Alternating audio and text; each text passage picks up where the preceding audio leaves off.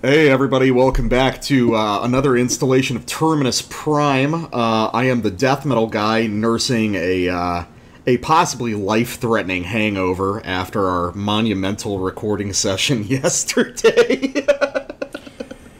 And I am the black metal guy, moving in slow motion after our monumental recording session yesterday. Yeah, so I have one of those pleasant, lightheaded hangovers that just makes me semi-functional, but it's not inflicting anything on me. Oh no, I was like full-fledged, Yeah. like I did the puke the next day thing, which is always a sign that's man, like, no, you... Yeah. No, you fired the nuclear hammer, man. You were by the end of last night we did a great interview with Oldowan Gash, and by the end of it, the death metal guy was definitely in high spirits. I love how that interview. I'm gonna have to do so much editing because the night just kind of descends into chaos as we get. I'm pretty drunk by the end of it too, and I'm kind of like. We've already recorded the regular episode before that, so there are moments when we're both like, all right, questions, interview. But despite that, I think we're pretty happy with how it came out. And, it was really good. So Forlorn Spirit's a fucking cool dude. So yeah, he is, and so it's like I'm hammered, you're hammered, your girlfriend is hammered, screaming in the background at us. Indeed. It was so good.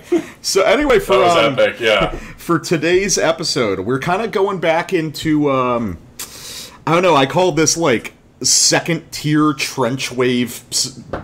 Second tier trench wave.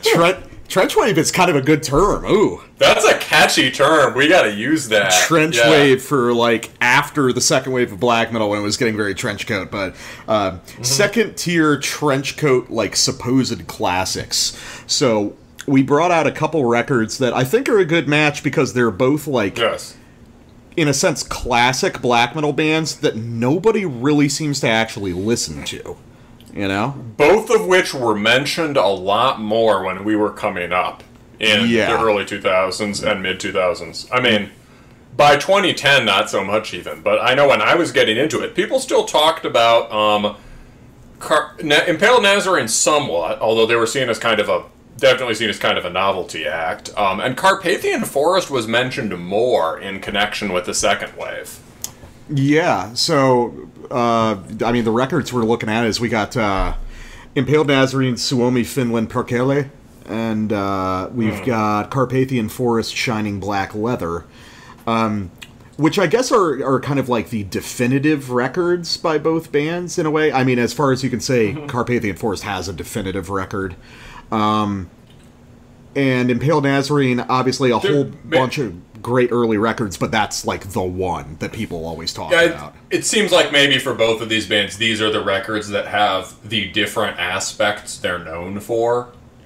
Like, does that make sense? Like, Suomi, Finland, Perkele might be the most, as far as I know, might be the most kind of second wave black metal-y sounding or pagan black metal-y sounding thing they ever wrote. And and Black Shining Leather has this sort of the beginnings of this kind of dumb black and roll thing they did, but also has all this gothy, foresty stuff left over in it. Yeah, from their earlier stuff. They're both transitional records in a sense. Because Suomi, Finland, Perkele is where Impaled Nazarene is really like fully defining the like punk black sound that they would be known for. And I see. Yeah, got it. Yeah, and then Black Shining Leather is them transitioning from what was basically straightforward kind of foresty black metal in their early career to this like S&M themed trench coat shit that they'd be known for later. So yeah, just two bands that, but yeah, like you were saying, these are bands that were talked about a lot when we were getting into black metal, and now are just sort of forgotten, even though they still have this like verging on classic status. And obviously there's one that we like much more than the other, which is, of course... And I bet experienced Terminus listeners can guess which it is. But there's a lot of interesting stuff to talk about with both, and I think we both heard Suomi Finland Perkele, but we haven't revisited in years and years. And neither of us, I don't think, have heard Black Shining Leather all the way through. Oh, God, no. Yeah, No. I mean, I'm not sure I ever listened to all of Suomi Finland Perkele back in the day. What I think I did was I went back to it a year or two ago, probably a year ago, when I realized, oh, I forgot about this band. I bet I'd really like this now. Mm-hmm. And I went back to it and listened to it just enough to be like, oh, yes, this is very good. And then kept forgetting to go back to it. So with that in, let's open up with Impaled Nazarene. So I've been a big fan of Imp Naz for a lot of years now. When I first started getting into black metal as a kid, I discovered them pretty quickly, and I really enjoyed it. And it's super interesting going back, because the reality is, as much as I like them, I probably haven't listened to a full Imp Naz record in years and years. Because they really are something of a singles band, They never really made very... Music for men who will remain single. Yeah! They never really did but they never really did albums that felt like albums, They're collections of cool songs, and that's super clear here.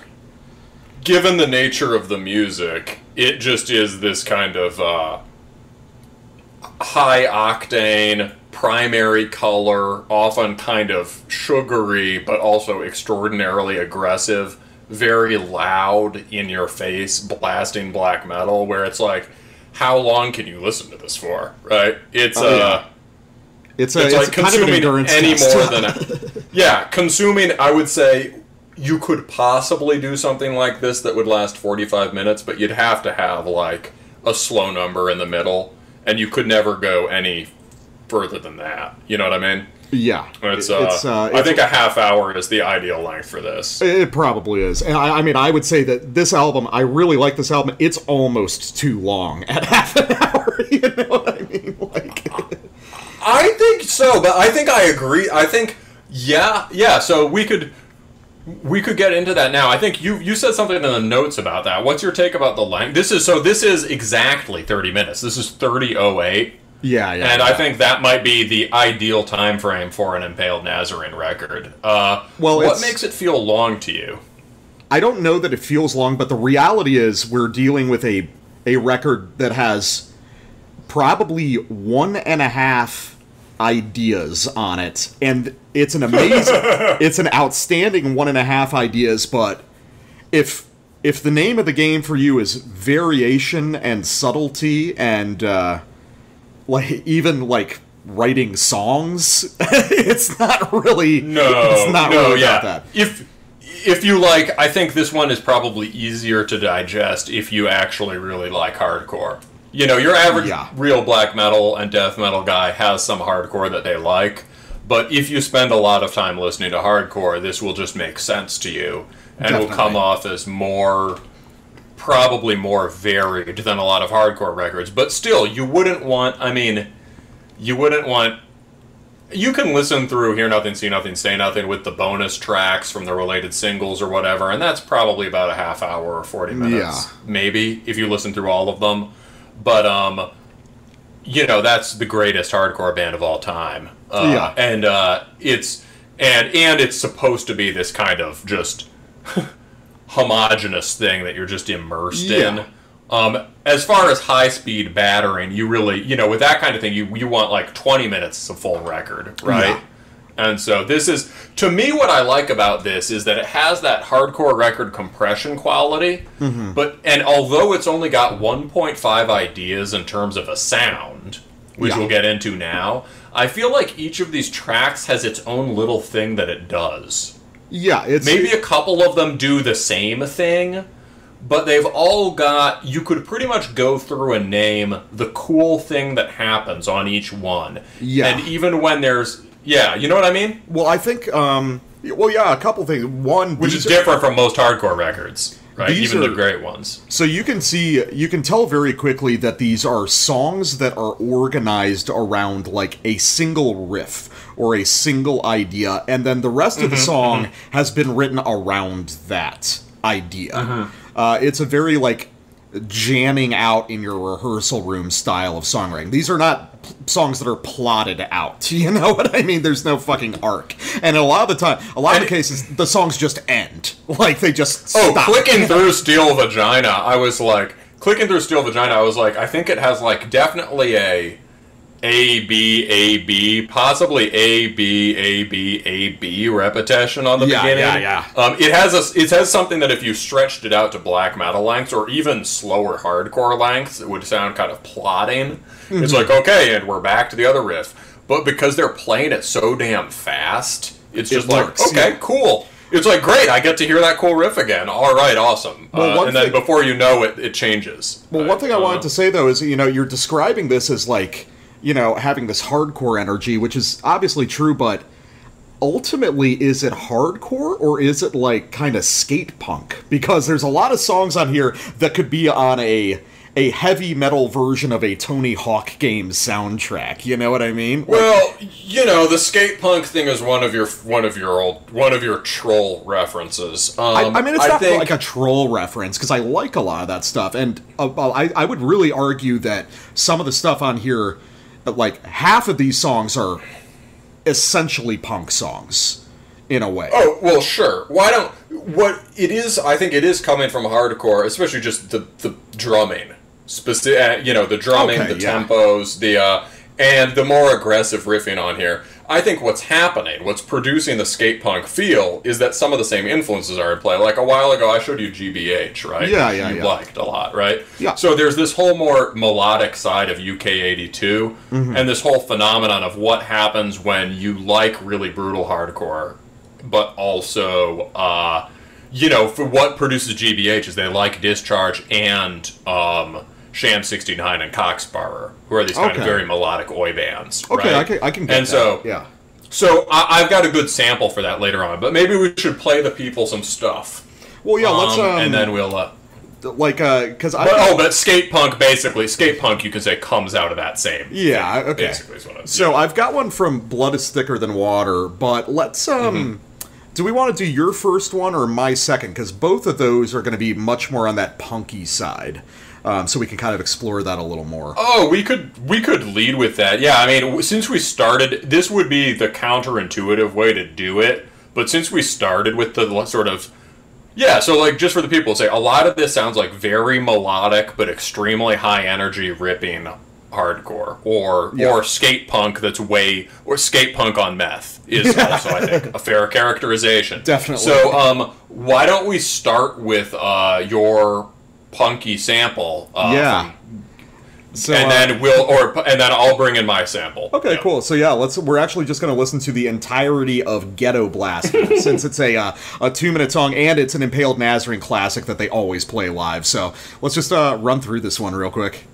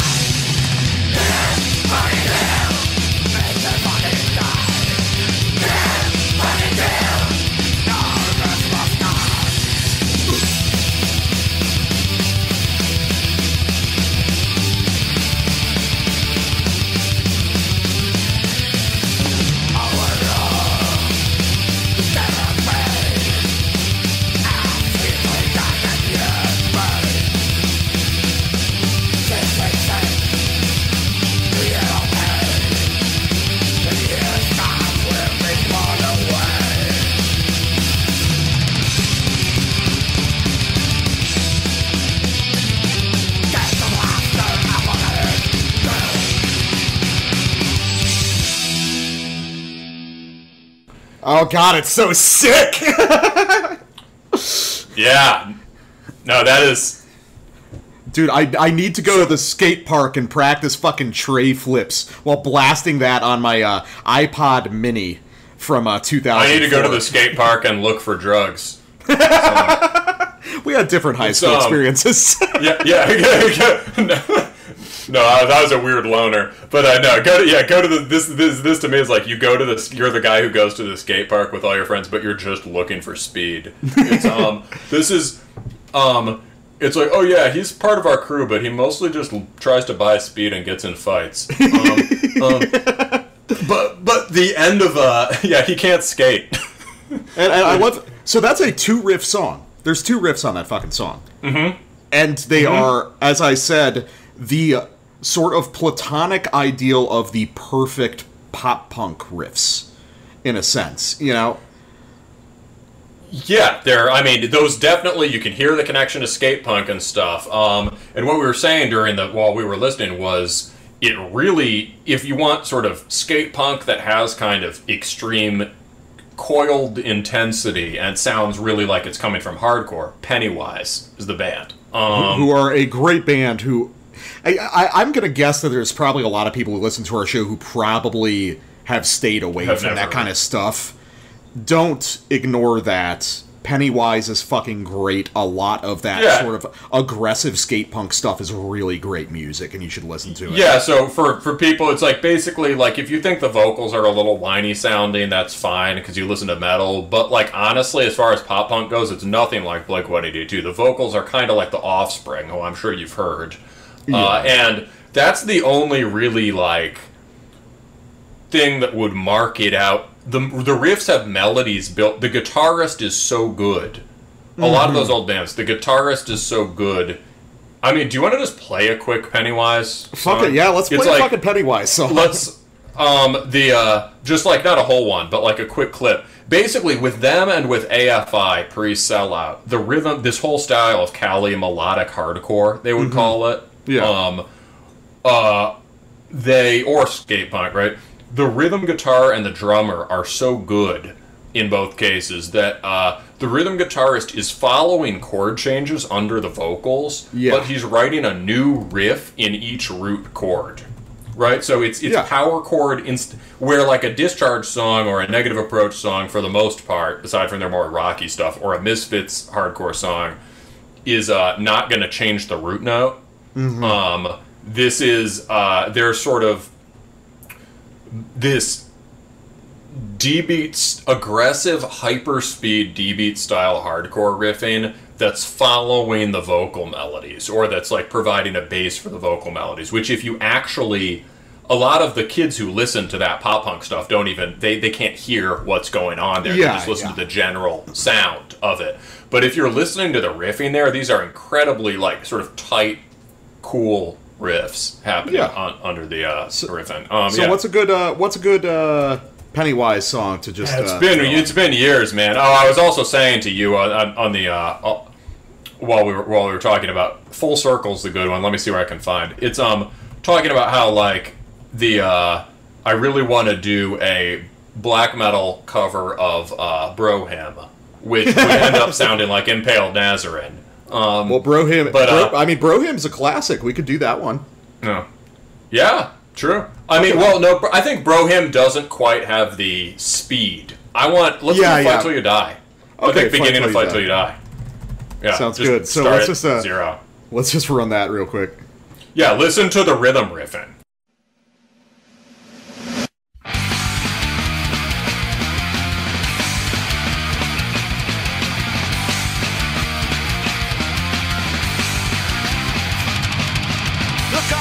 There's a war that's going on. A struggle against the odds is breaking out and must be won. They're getting ready with the weapons they have found. Take inspiration from the sound. See it in the faces of the people every day. We need to take control and find some ammo right away. Our cause is righteous and we're gonna have a say. Get ready for the judgment day. Go ahead and try. Keep track, goodbye. People of society are running for their lives. Give now and go. Never gonna know. Never gonna make it in your house is fine. No. Give one good try. Give it on. Fight till you die. Fight till you die.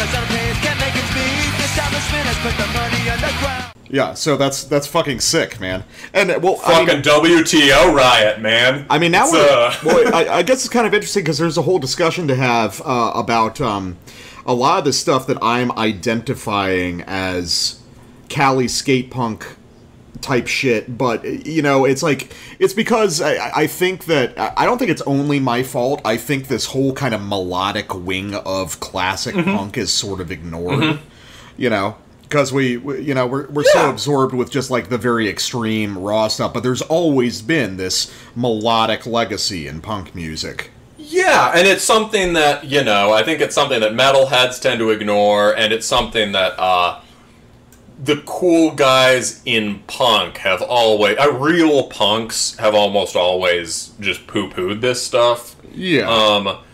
And so it, as much as it was massively influential in the early 90s, and that the people playing in these bands were real punks. Yeah. Like, we were talking on air about how, like, nobody is ever going to ask the guy from AFI or the guitarist from Pennywise about, the kind of people who were interviewing these guys in mainstream publications or whatever. We're never going to ask them about Discharge or GBH or whatever, right?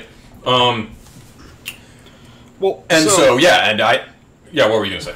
Well, I was just kind of curious, this whole kind of melodic legacy of punk, well, actually, more specifically, getting back to Impnaz, I get this sense that, and this is kind of like a reach, I guess, but there's something about this where it feels like they don't actually listen to that much punk.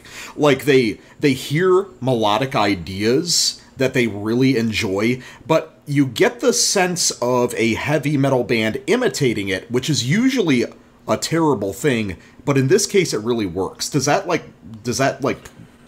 track to you? Like the skate punk thing, I think it's a reach that is worthwhile. I think the point you're making makes sense. What I thought about, I saw that in the notes, and I thought about how I'd answer it. I think they really do like punk, but I think they don't like punks.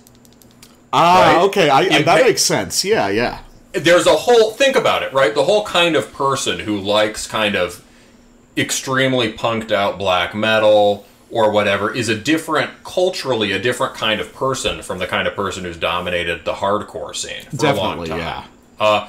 And in some sense is a little bit closer to kind of like hell-raising skate punk lunkheads in the early 90s. But so it's the Finnish answer to Jism's punks as hippies, Basically, yeah. So you could construct a whole, if the mainstream, some of these bands are in common, right? So if you wanted to construct a black metal hooligans history of punk, right?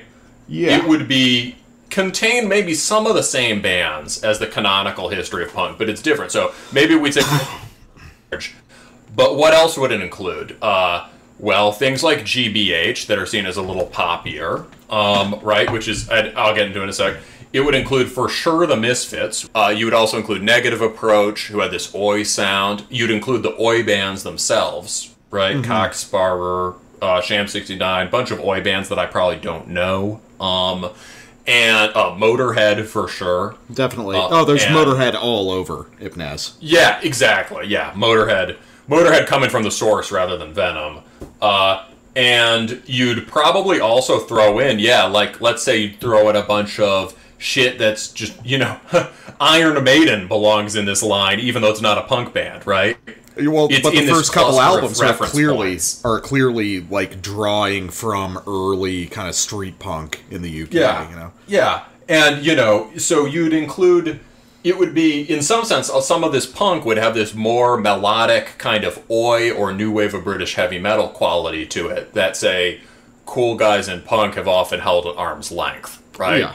And I don't know that, and there's tons of really crushing music from the canonical hardcore thing that Impnaz might not have been interested in, right? Were they listening to Bastard from Japan, or were they listening to fucking Crude SS from Sweden? Probably not. Maybe Crude SS just. I was about to say Crude SS, maybe. Yeah.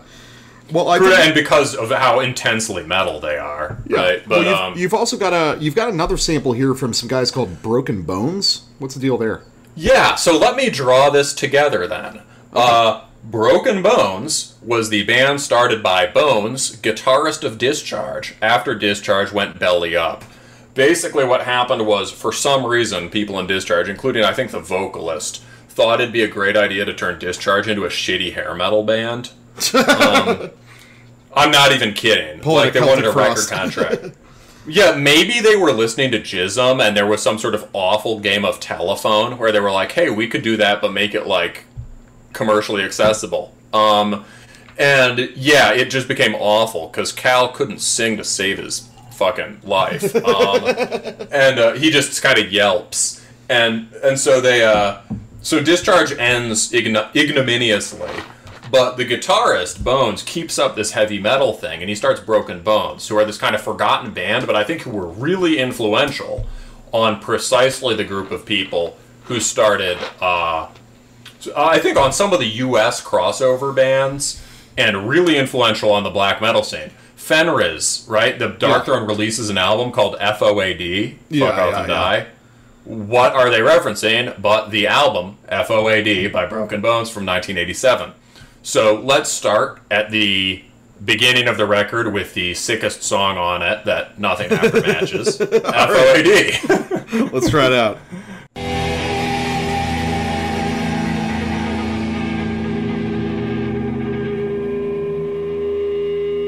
Fuck off and die!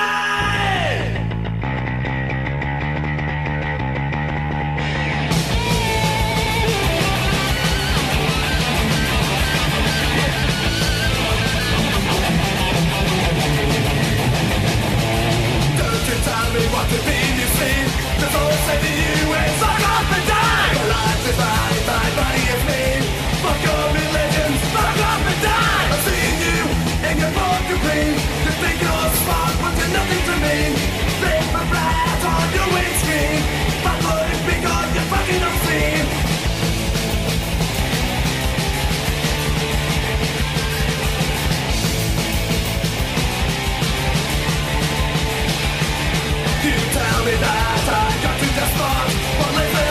So yeah, I definitely get kind of the energy that you're suggesting there, but then I guess it all kind of comes down to, it's like, man, Impnaz just they strike me as, like, kind of like you were saying, it's like they like punk but they don't like punks, and they were like, I get the sense that the guys in Impaled Nazarene were like, yeah, G.G. Allen's cool because he fights people and throws shit at people. I just wish he played faster, you know?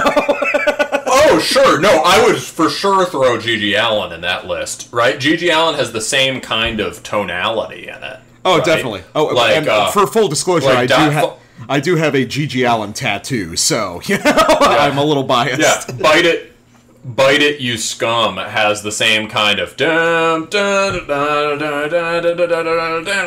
that's basically the same kind of melodic idea. And, you know, as with FOAD, you can hear on the sample already, you could hear, as you said when we were listening to it, you really like the active lead work. Right? Yeah. So it's this kind of maideny, shreddy guitar that is clearly, when Impaled Nazarene is dressing up those bouncy sort of bouncy kind of epic punk riffs, they're using trem in exactly the same way that Bones is using kind of Iron Maiden stuff to dress up this. Definitely. I definitely get it. I mean, there's this whole lineage of, like, punk and NWO BHM, which is very important to Impaled Nazarene. But we should probably do another sample. Oh yeah, well, in a sense, we started at the end, right? Yeah, that's true.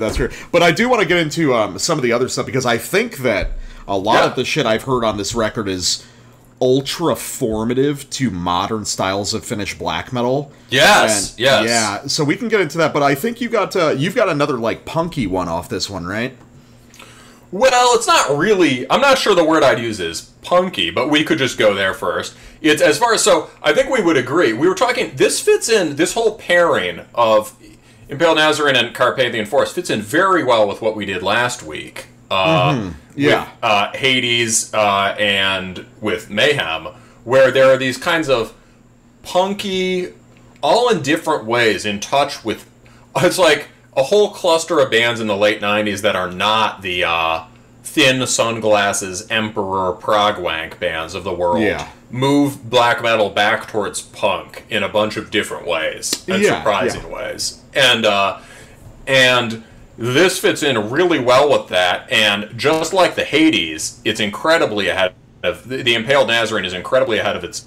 Just like Hades, Within the Realm of the Dying Sun, or... that's still the Dead Can Dance one. I always fuck it up. The Dawn of a Dying Sun. Just like the Dawn of a Dying Sun. Yeah, just like the Dawn of a Dying Sun, this is incredibly ahead of its time in a lot of ways, and doesn't get referenced. So, one thing it's really ahead of, before we get to the Finnish black metal influence, is Panzer Division Marduk.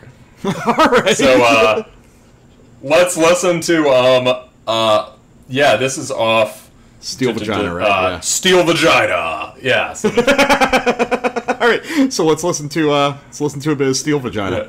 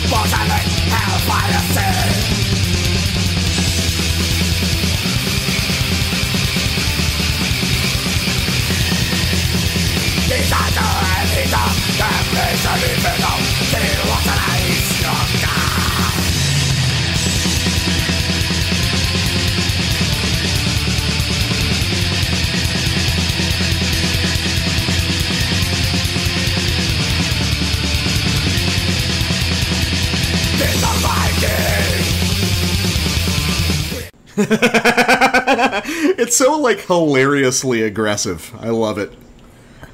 Yeah, I mean, yeah, so, we were talking... The leads there really got me. Oh, yeah,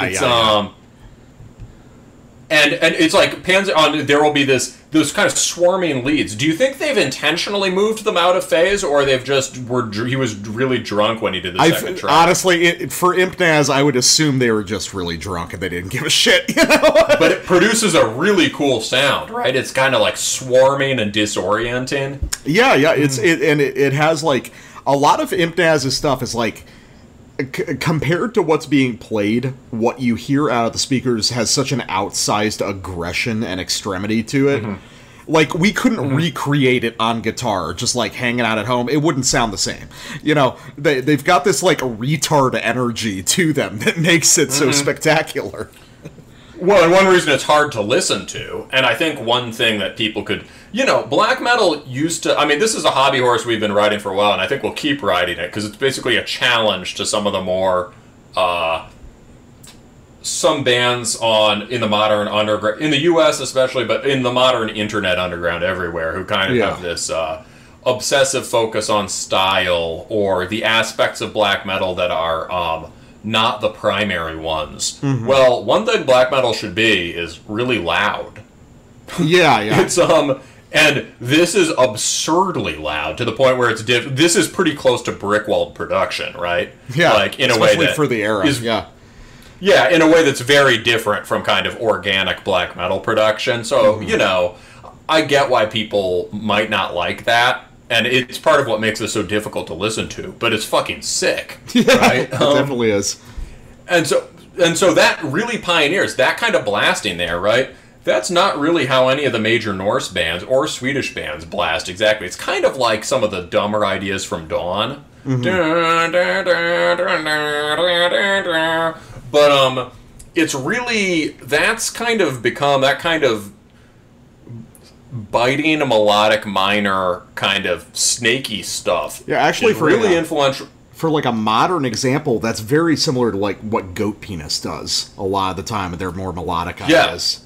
And Panzer Division Marduk would have been one of the formative things for that. So that's become a kind of standard in the riffier war metal, or in certain things that aspire to sound second wave and satanic. The default power chord style isn't really Emperor or Mayhem or Marduk or Darkthrone. It's like this. Yeah. We could play a Marduk sample, but I think we've done enough cool samples for now. Everyone knows how that sounds, right? Everybody knows how it is. So lots of sawing power chords, and then these moments that are broken with these very simple but extremely sort of high energy, kind of black speed metal-y leads, right? Yeah. So let's kind of get to the other side of this record, which is more outside the punk influence, which is fascinating and weird on its own. How, going back listening to this years after I last heard it, this feels so like prescient and predictive of movements in Finnish black metal, or kind of melodic black metal as a whole, because I think there's ideas on here that would not be revisited until like 10 years later, when some of the big Finnish black metal bands really got under operation. So there's a classic song on this record. It's called "Blood is Thicker Than Water." I just want to listening to the opening minute and a half of that, and we'll talk about. Imagine, this is 1994. Imagine how fucking predictive this is of things that wouldn't be explored until 10 or 15 years later. So let's try this out.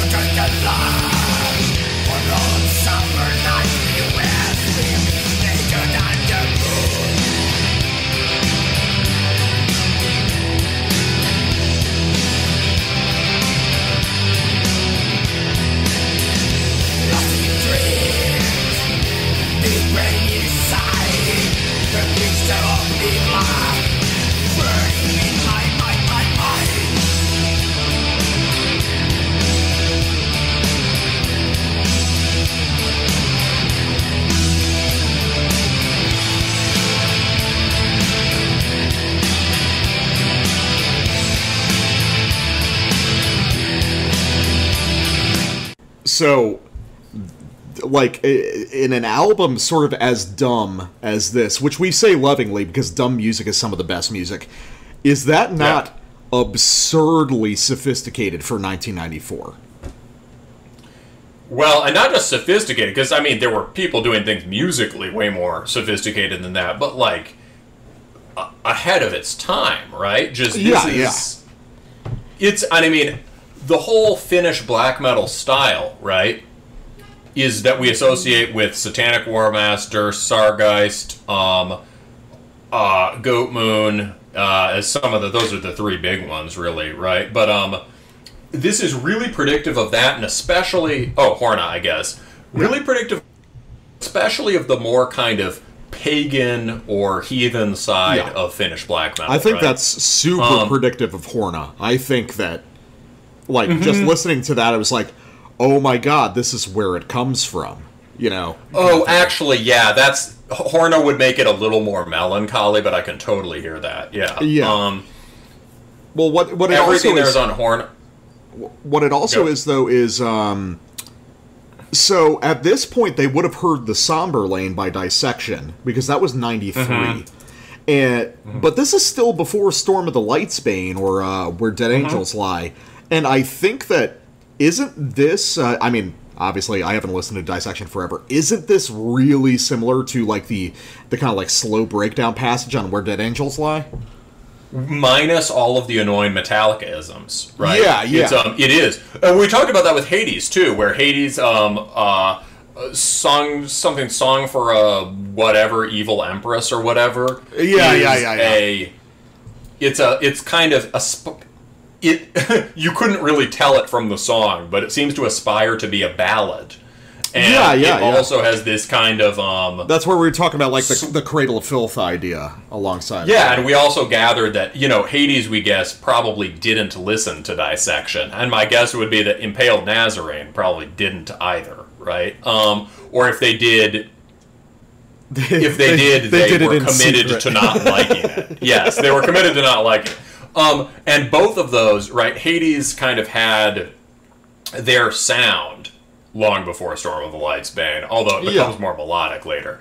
So these are both kind of related to that Where Dead Angels Lie song, but they're way more predictive for the kind of simple but very grandiose and epic chorded pagan sounds that come later. Mm-hmm. Right? Mm. I mean, I think there's moments you can take off this record, fucking probably off every song, that it's like you can see how it spikes into a certain dimension of the Finnish scene. And nowadays, the Finnish scene is so important in terms of guitar technique to black metal as a whole. Yes. I'm wondering if is it a reach to say that maybe Impnaz has this secret outsized influence, given they were doing this sort of thing so early compared to everyone else in Finland? Oh, absolutely. I think, this is a big... I think this is breaking news, man. This is our spicy take, Either it's an open secret that nobody ever let us in on, or it's big news, because this is like... this is very...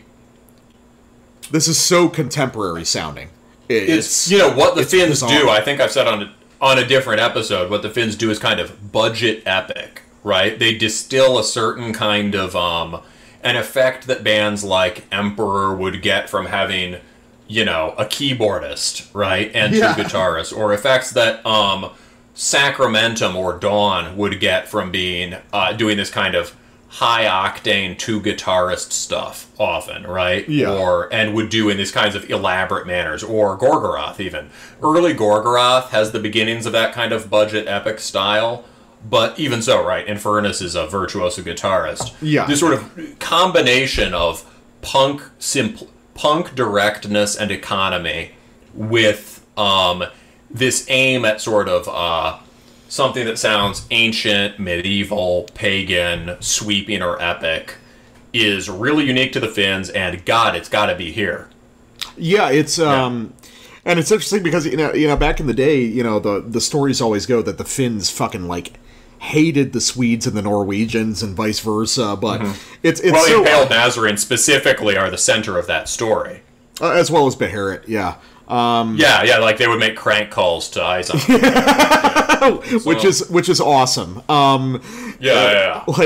But clearly, just listening to this, they were taking influence and they were listening to all the guys in Norway and Sweden, and they were constructing something uniquely Finnish out of it. They did their original black grind stuff, and then they keep the high energy.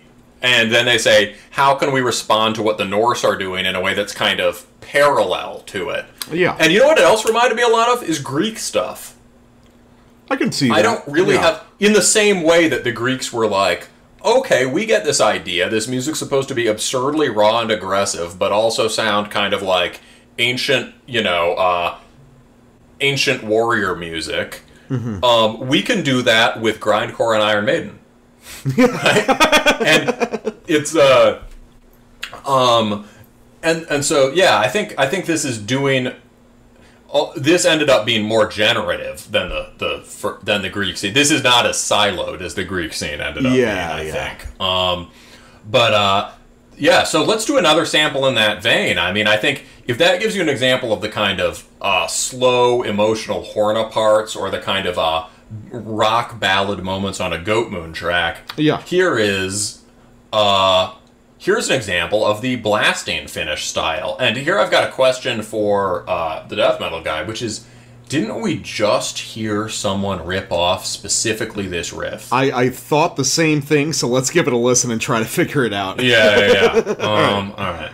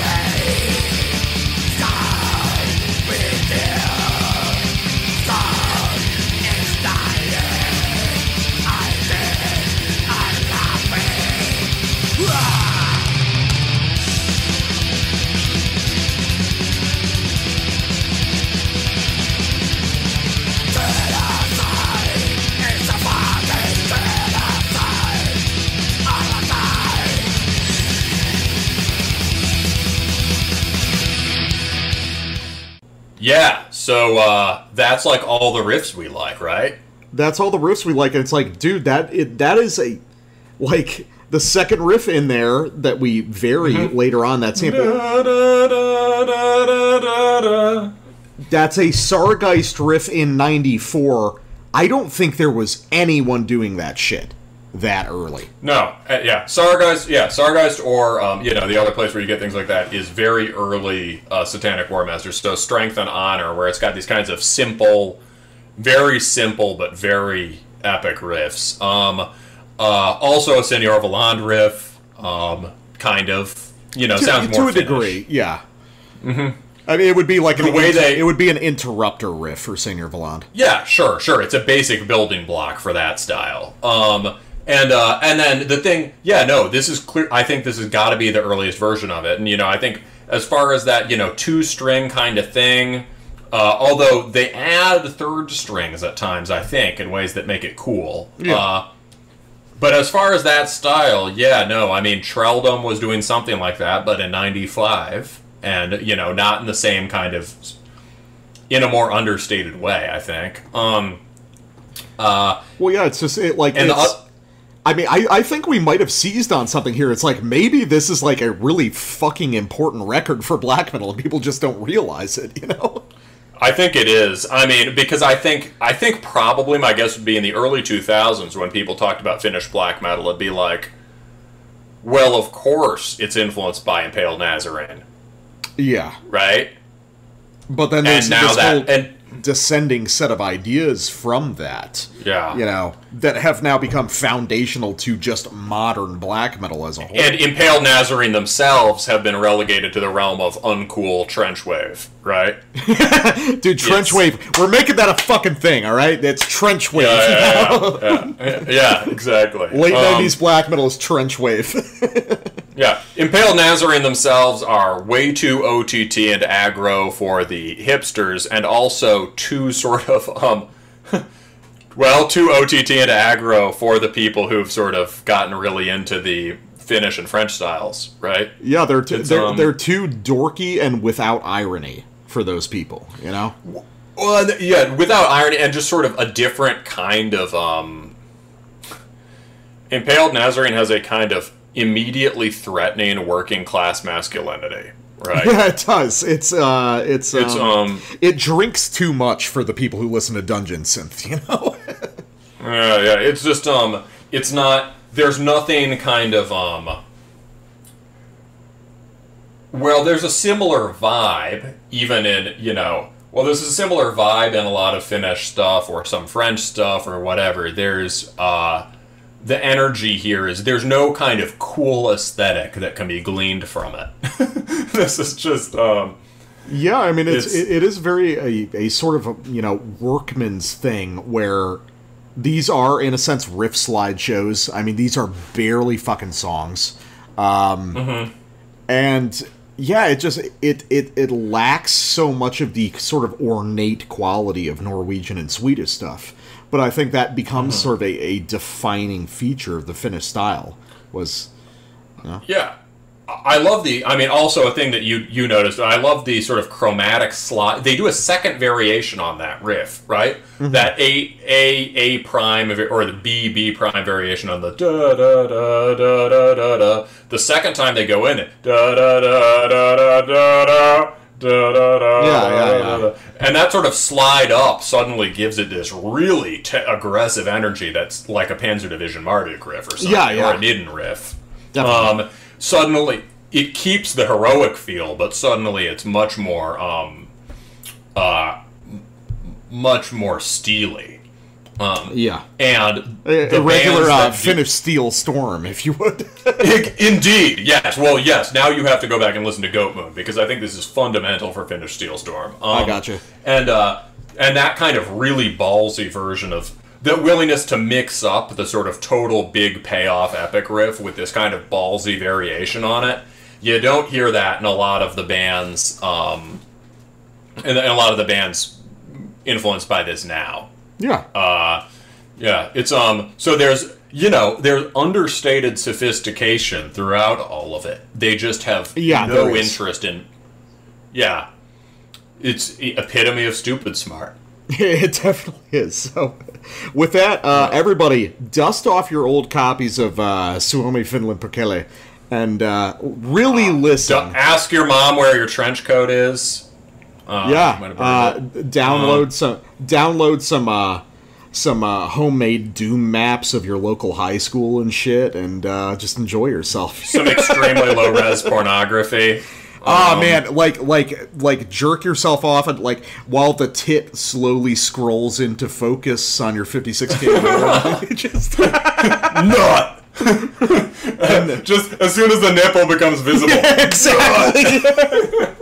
Just hit the coom button. So, all right.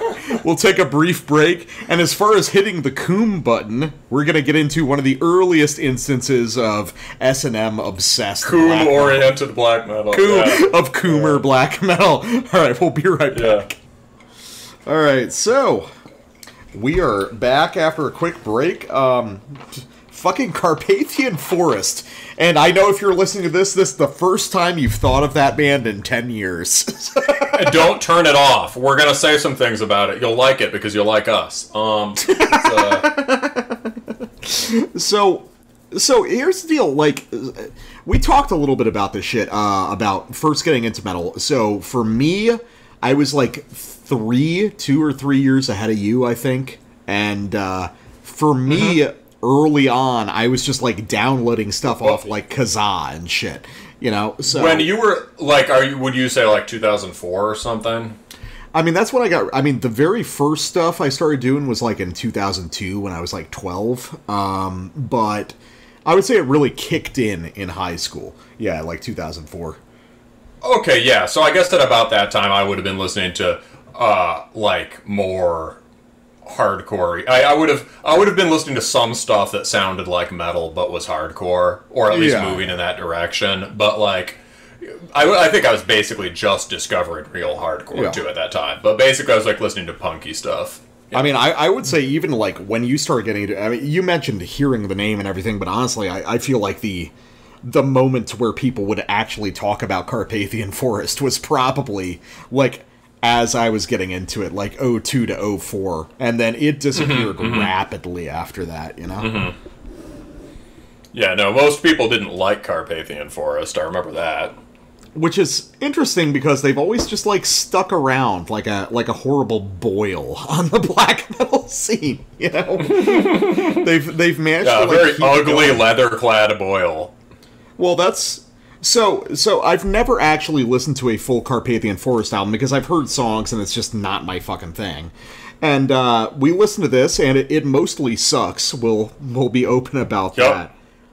But it's both better and worse than I expected because I think this is one of the earliest attempts to very consciously construct a sort of black and roll record. Which isn't something that would really come into prominence until like the mid-2000s. There were people like sort of accidentally running into that idea, but this is calculated. You know what I mean? Yeah, man, it's yeah, and like I said, I think earlier in the show, it's a strange mess of kind of like these black things that would become black and roll riffs. And this kind of gothiness that on the one hand draws from real goth. Like they do a cover of a Forest at the end. Yeah. Which is a Cure song. A good Cure song.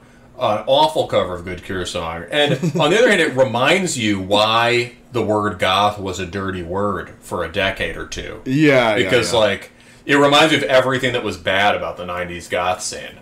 And so what sample should we lead with here? Because I've got some very specific kinds of samples. Maybe we should lead with... Well, so, you know, I've got... Yeah, well, let's just go with my first one. Yeah, there's...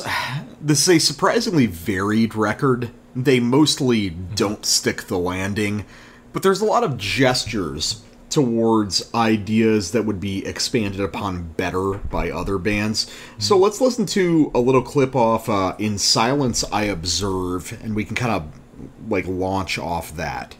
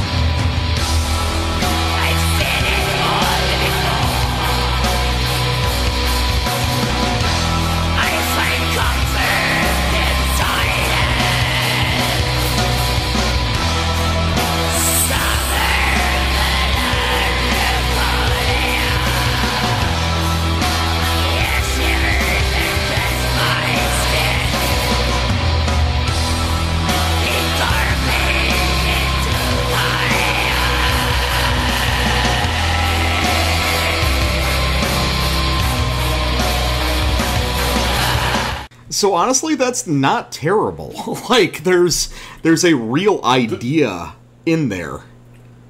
The note choice in the arpeggio is interesting. Yeah, it's very really... like, it's very ugly and weird in a way that most black metal bands trading in this sort of thing wouldn't approach. Yeah. And it's not, but it's like a nuanced ugliness, right? It's not like the kind of typical, typical black and roll ugliness, right? Is kind of like, let's take a few kind of riffs from Mayhem and Hellhammer and whatever, and just this kind of dissonant power chord ugliness, right? It's different from that. Yeah, it's more measured. It's got it's an ugly, it's an ugly melodic idea, which is interesting. Yeah.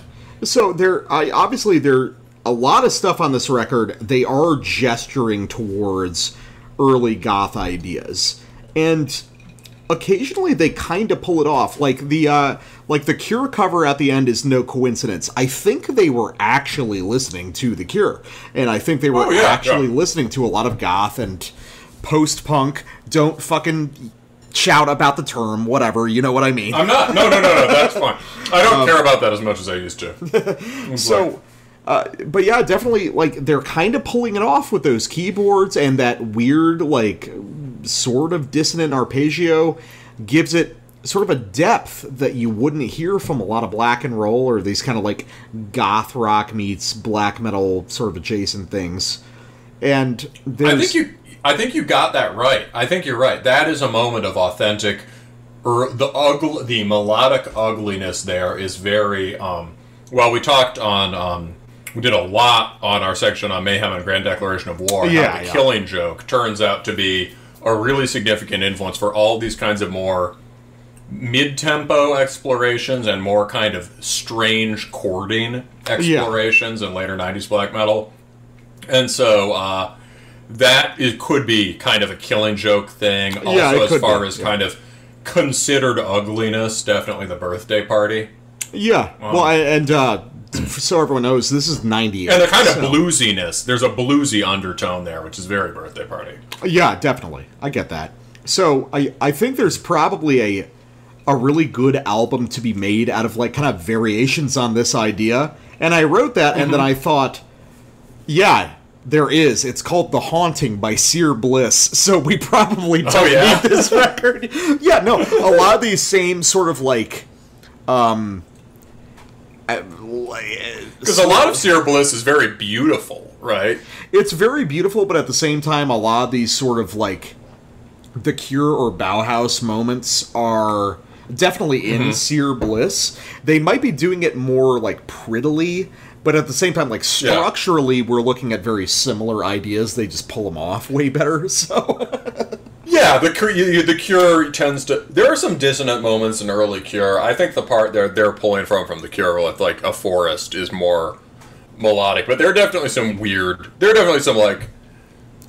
If you listen to, like, what is it? Faith by the Cure... Or some of the tracks on Pornography, maybe, you're definitely going to hear much uglier stuff than you'd expect, judging by their later stuff. Yeah. Mm-hmm.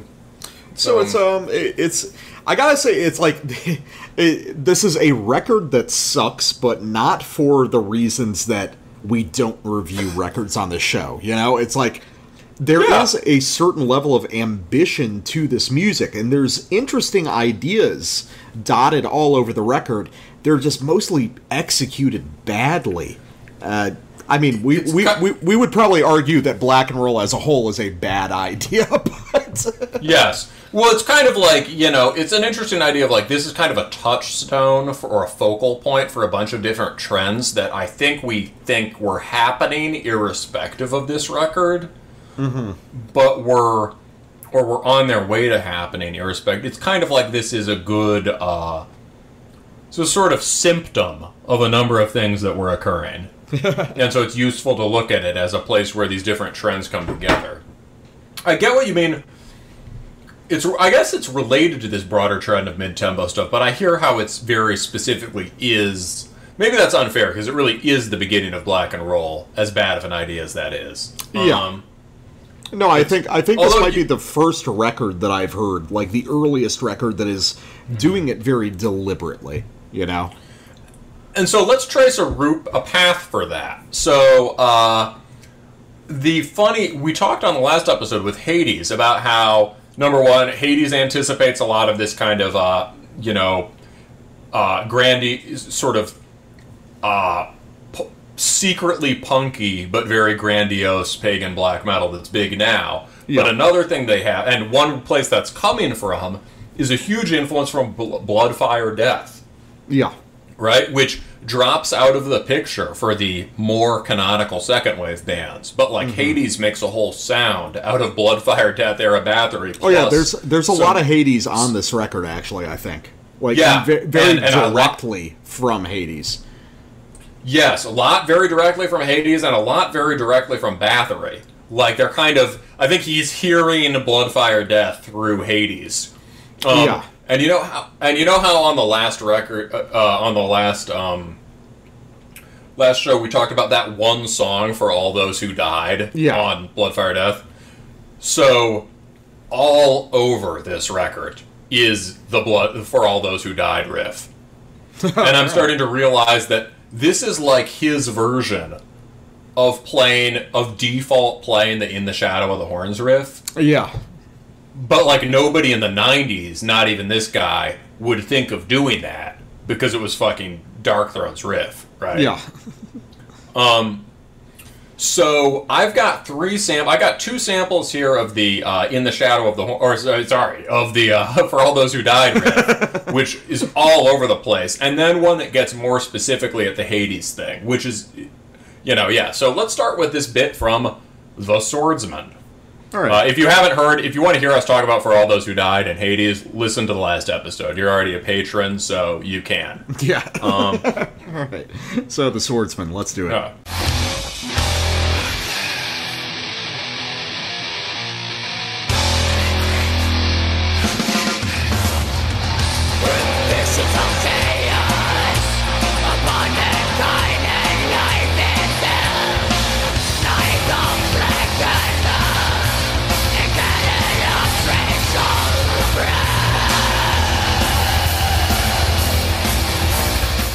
Yeah, that's definitely that riff.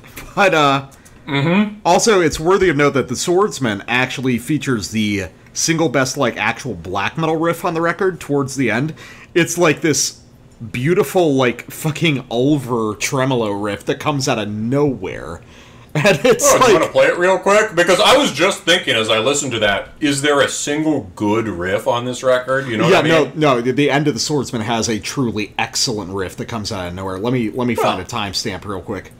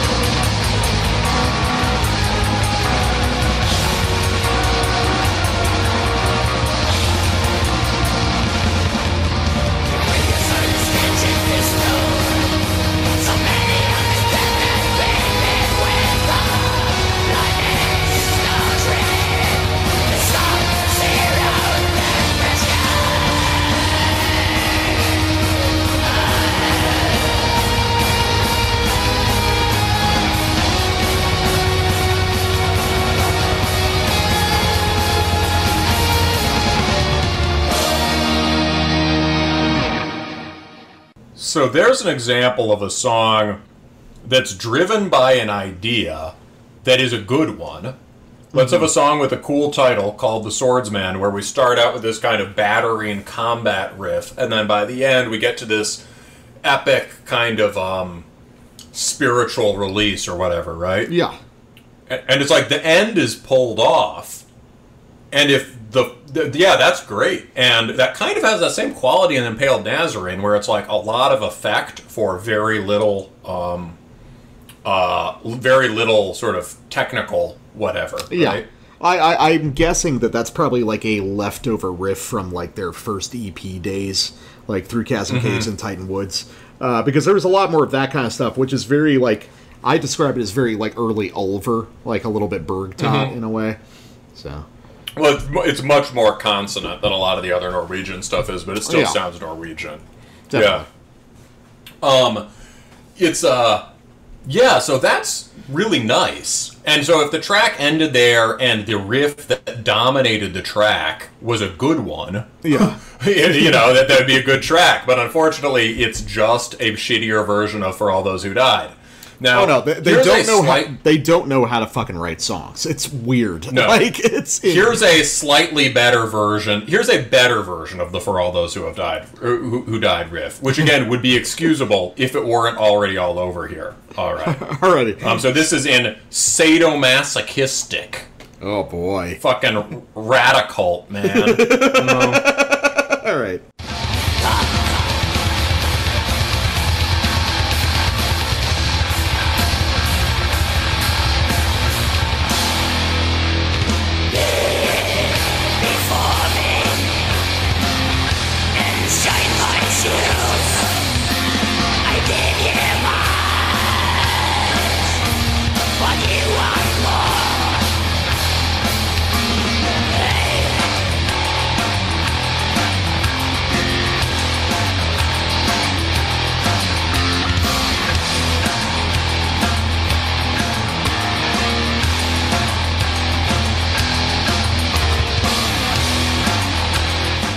Yep, there it is, right? Yeah, half the album is based off that fucking idea, man. And I think, and if you add a couple more ideas, I think one reason this has aged so badly is that the whole damn record is shameless plagiarism, incompetently executed, of a handful of riffs from Bloodfire Death. Well, I mean, to play devil's advocate, like, because obviously I don't fucking like this record, but I think that it's a little bit more honest, and I would just say that based on, like, kind of the trajectory of the band. So Carpathian Force actually begins in, like, 1990 or some shit. They just can't really get their shit together. By the time they... by the time they do, they release their first EP, like, their first, like, real release, that's 95. So, Second Wave has passed them by. So, I see this record as them, like, desperately grasping for, fuck, what do we do now? Like, because Through Chasm Caves and Titan Woods, we talked about that the other day, that's actually a really good EP. It's, like, really, actually cool, kind of forgotten Norwegian, nature-y black metal. Yeah, we'll have to listen to that one sometime, because I heard a little bit of it that my friend was playing, but and I was like, oh, this is great, but... Yeah, and nobody remembers it. But, so I think that what you're seeing here isn't, this is not a cynical album. I don't want to suggest that to people. It's not coming from a position of, like, how do we fucking exploit the scene? It's guys who are passionate about figuring it out, I think I think you're right. I think that's I think I was being maybe a little too uncharitable just for drama. But that is the emotional reaction I had to it as I heard it. But I don't think they were being cynical. I think there is a wisdom in, Hades did this well, right? There is a wisdom in making yourself stand apart from the pack by returning to a somewhat neglected origin point and getting something new out of it, right? Yeah. And Hades does that really well, where it's like, well, obviously all these guys take the influence of Bathory for granted, but what if we go back and really listen to certain parts of Bathory that they're not drawing from, right? Yeah. And this is doing it in a similar way. I get the impulse. I get why after the second wave had happened, there might be even, because Hades were kind of more in the second wave in some way, even though their stuff came out later. But I get why if you're doing this late in the 90s, you would think, hey, nobody really talks about Bathory anymore. Let's do that, right? Yeah. I get that. So it really comes in the riffing execution. Here's an example of them drawing more specifically from Hades, and what I think is the best. Would you agree that Death Triumphant is the best song on here? I would actually say it's probably the last song, The Northern Hemisphere, but Death Triumphant's a good one. Yeah, so basically I think we both like the more lush and atmospheric ones, right? Definitely, but Death yeah. Triumphant also has some really good, stupid, driving, ugly riffs later in the song. But here, we're getting what's just almost a Hades quote, but I think it's recontextualized enough that it is honest and sounds good. So, right. Let's check it out. Yeah.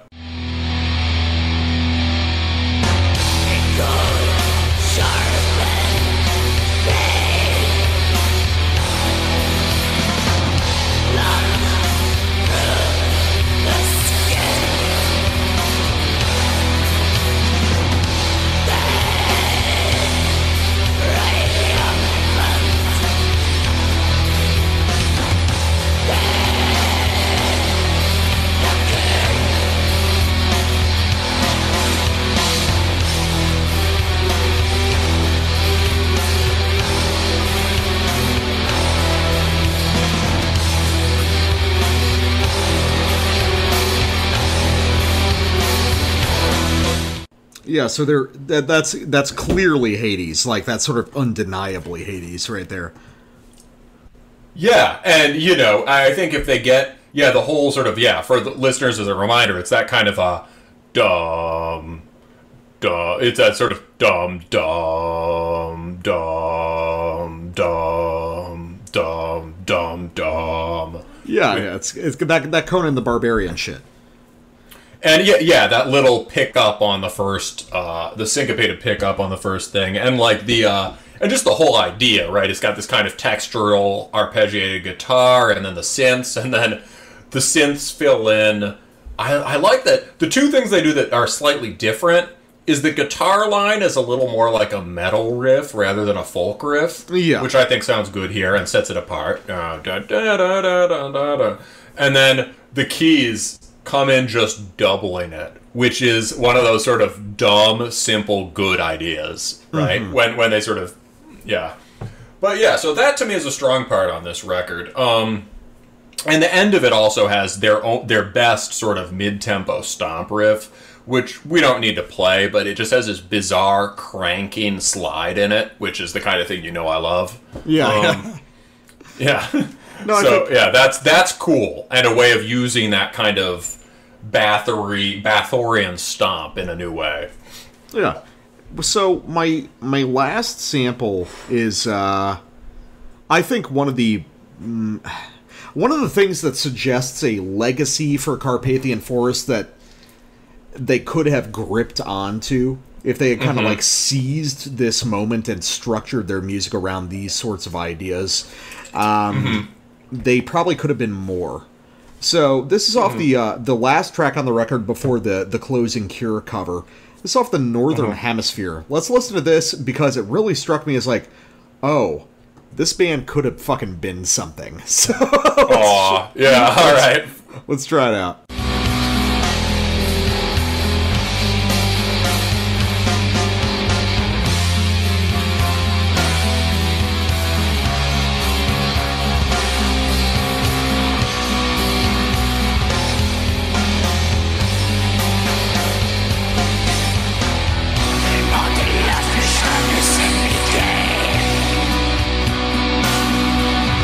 Soft and making a last great day.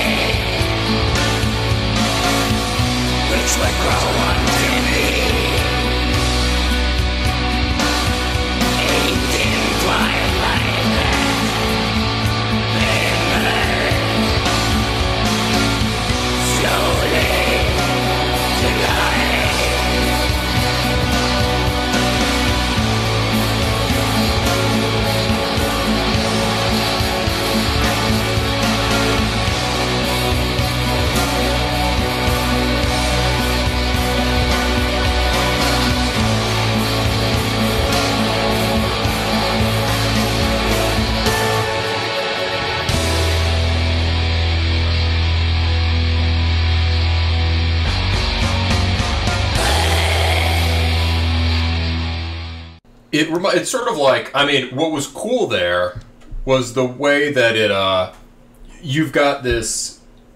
The beginning, you can hear the Hades throughout it, kind of, but none of it sounds like Hades. And at the beginning, you've just got the biggest, blockiest power chord aspect playing off against the keys and playing, again, something that sounds much more like a metal riff than Hades. And and it's this kind of battering, kind of ugly second wave riff in slow motion. And then the way that just perfectly sets up the release with the keys, and then you just get a fucking solid minute or more of this gorgeous part. Yeah, man, that's awesome. Yeah, so I was thinking, when I heard this and when I heard stuff like the end of the Swordsman, it's like there's a version of this band in a parallel dimension who basically became like the Norwegian Ice Reagan, a band that we briefly talked about a few episodes ago. Yeah, where they became the Norwegian version of Ice Reagan, where it's like, it's kind of goth, and it's kind of folk, and it's kind of black metal, and it's kind of heavy metal meets rock. And they synthesize those ideas really well into something that's sort of like vaguely pagan and kind of gothy at the same time, and really catchy and just like immediate throughout. And you can hear those glimpses of that sort of idea throughout this record. Yeah. And this would just have more compositional depth than Ice Reagan, right? It's like, Ice. This is like, this would have some kind of for those who we mentioned it before, Ice Reagan, I guess, is this kind of sort of goth black oi Rammstein band. Yeah, and it's hard. They're pretty singular, Yeah, and given that this guy actually can write these really cool kind of metal riffs and sort of gothic synth pads or whatever, soaring synths, it could have a lot more of the kind of Rammstein levels of really good arranging. Well, yeah, right? when I listened to it, I thought that this was ripping off Tearing the Veil from Grace by Cradle of Filth, but that's off Midian, and that's in 2000. This is a couple years before. So, Carpathian Forest were kind of channeling the energy of the best of Hot Topic metal in fits and starts several years before it would really land, which is just fascinating to me, I think my summary remark about this, and this is linking it to Cradle Filth, actually, is, like, if you say contrast the opening of this album, or, like say the opening of this album is, like, I don't know, some, like, girls moaning and then kind of screaming and whatever. Yeah. You know the drill. And the end is this cover of A Forest by The Cure. You've got these two different poles of goth culture, right? And the beginning is like, I want to be this sort of S&M lout, right? And this is sort of like fat guy, black and roll, Knutsfirth. Was that his name? You mean Vrangsson? I can't. Oh, Not a Frost. Not a Frost. Not a Frost. Yeah, sorry. Knutsfirth is someone in a different band. Not a Frost. Yeah, it's sort of it's the sort of persona he ends up later with, this sort of like perverted S&M clown thing. Which you could make a band around. I mean, Satagwa did it. Satagwa did it in a much more extreme kind of much less goofy way. Yeah, you could do something like that. You could do a more fun industrial or gothy kind of version of that. Also in the like sadomasochistic, the lyrics are like, you like bend down and like can clean my boots. Like I am rich and you are poor, or whatever, right? It's just, that's a totally different goth persona than the sort of like the sort of lunar lover man persona. Well, yeah, these get with these sort of like delicate romantic meets folk moments are clearly like the best things on this record, and they stand so far outside, because obviously we don't usually pull a lot of samples of shit that sucks, but the big bulk of the mid third of this album is just shitty black and roll, like the worst you can imagine. But there's these flickers of like elegance and sort of like softness and beauty, which really suggests that this is a band that could have been something different. And I think that's what is kind of upsetting about it, you know? And that's what's so great about Cradle of Filth, as we try to win our Danny Filth sponsorship. One of the cool things about Cradle of Filth is that he has a fully realized character that allows him to span everywhere from kind of a more perverted and aggressive kind of goth vibe to a more sort of wrathful vampiric warrior vibe to a lunar lover man romantic vampire kind of vibe. Man. We've got to do for a bonus. And those are all just a spectrum of continued moods of the same character. Yeah, right? there's a distinct idea that what he does is like, oh, these are all reflecting the same sort of essence. As disparate as they might get, here it's like there's on Carpathian Forest. It feels like they're different characters, like they're entirely it's totally schizophrenic. Yeah. Yeah. All of Danny Filth's different characters have the other ones in them. Mm-hmm. That makes sense. Yeah. No, yeah. I think, man, we gotta do a bonus episode where we just, like, we make a hard fucking case for Cradle of Filth as canonical, excellent extreme metal. Why don't we just do... Yeah, so next week I think we're gonna do Christian and, What's the Christian and Vader? Yeah. But maybe the week after, once it starts to get a little bit autumnal, maybe we should just do Duskener Embrace. Oh yeah. Oh, and believe it, well, I can run you down the whole discography. Or we could just do Dusk. We could do Dusk and Midian. Yeah. Yeah, Dusk and Midian, or yeah. I mean, we could like focus around a single album, and then we could kind of like talk about other shit and like bring it back to it. But definitely. Yeah, so, honestly, all things considered, like, I think I disliked this album more when I was listening to it earlier. Now, it's just like, I just feel kind of bad for the missed opportunities, because after this, Carpathian Force decided that what people liked was S&M and shitty rock riffs, so...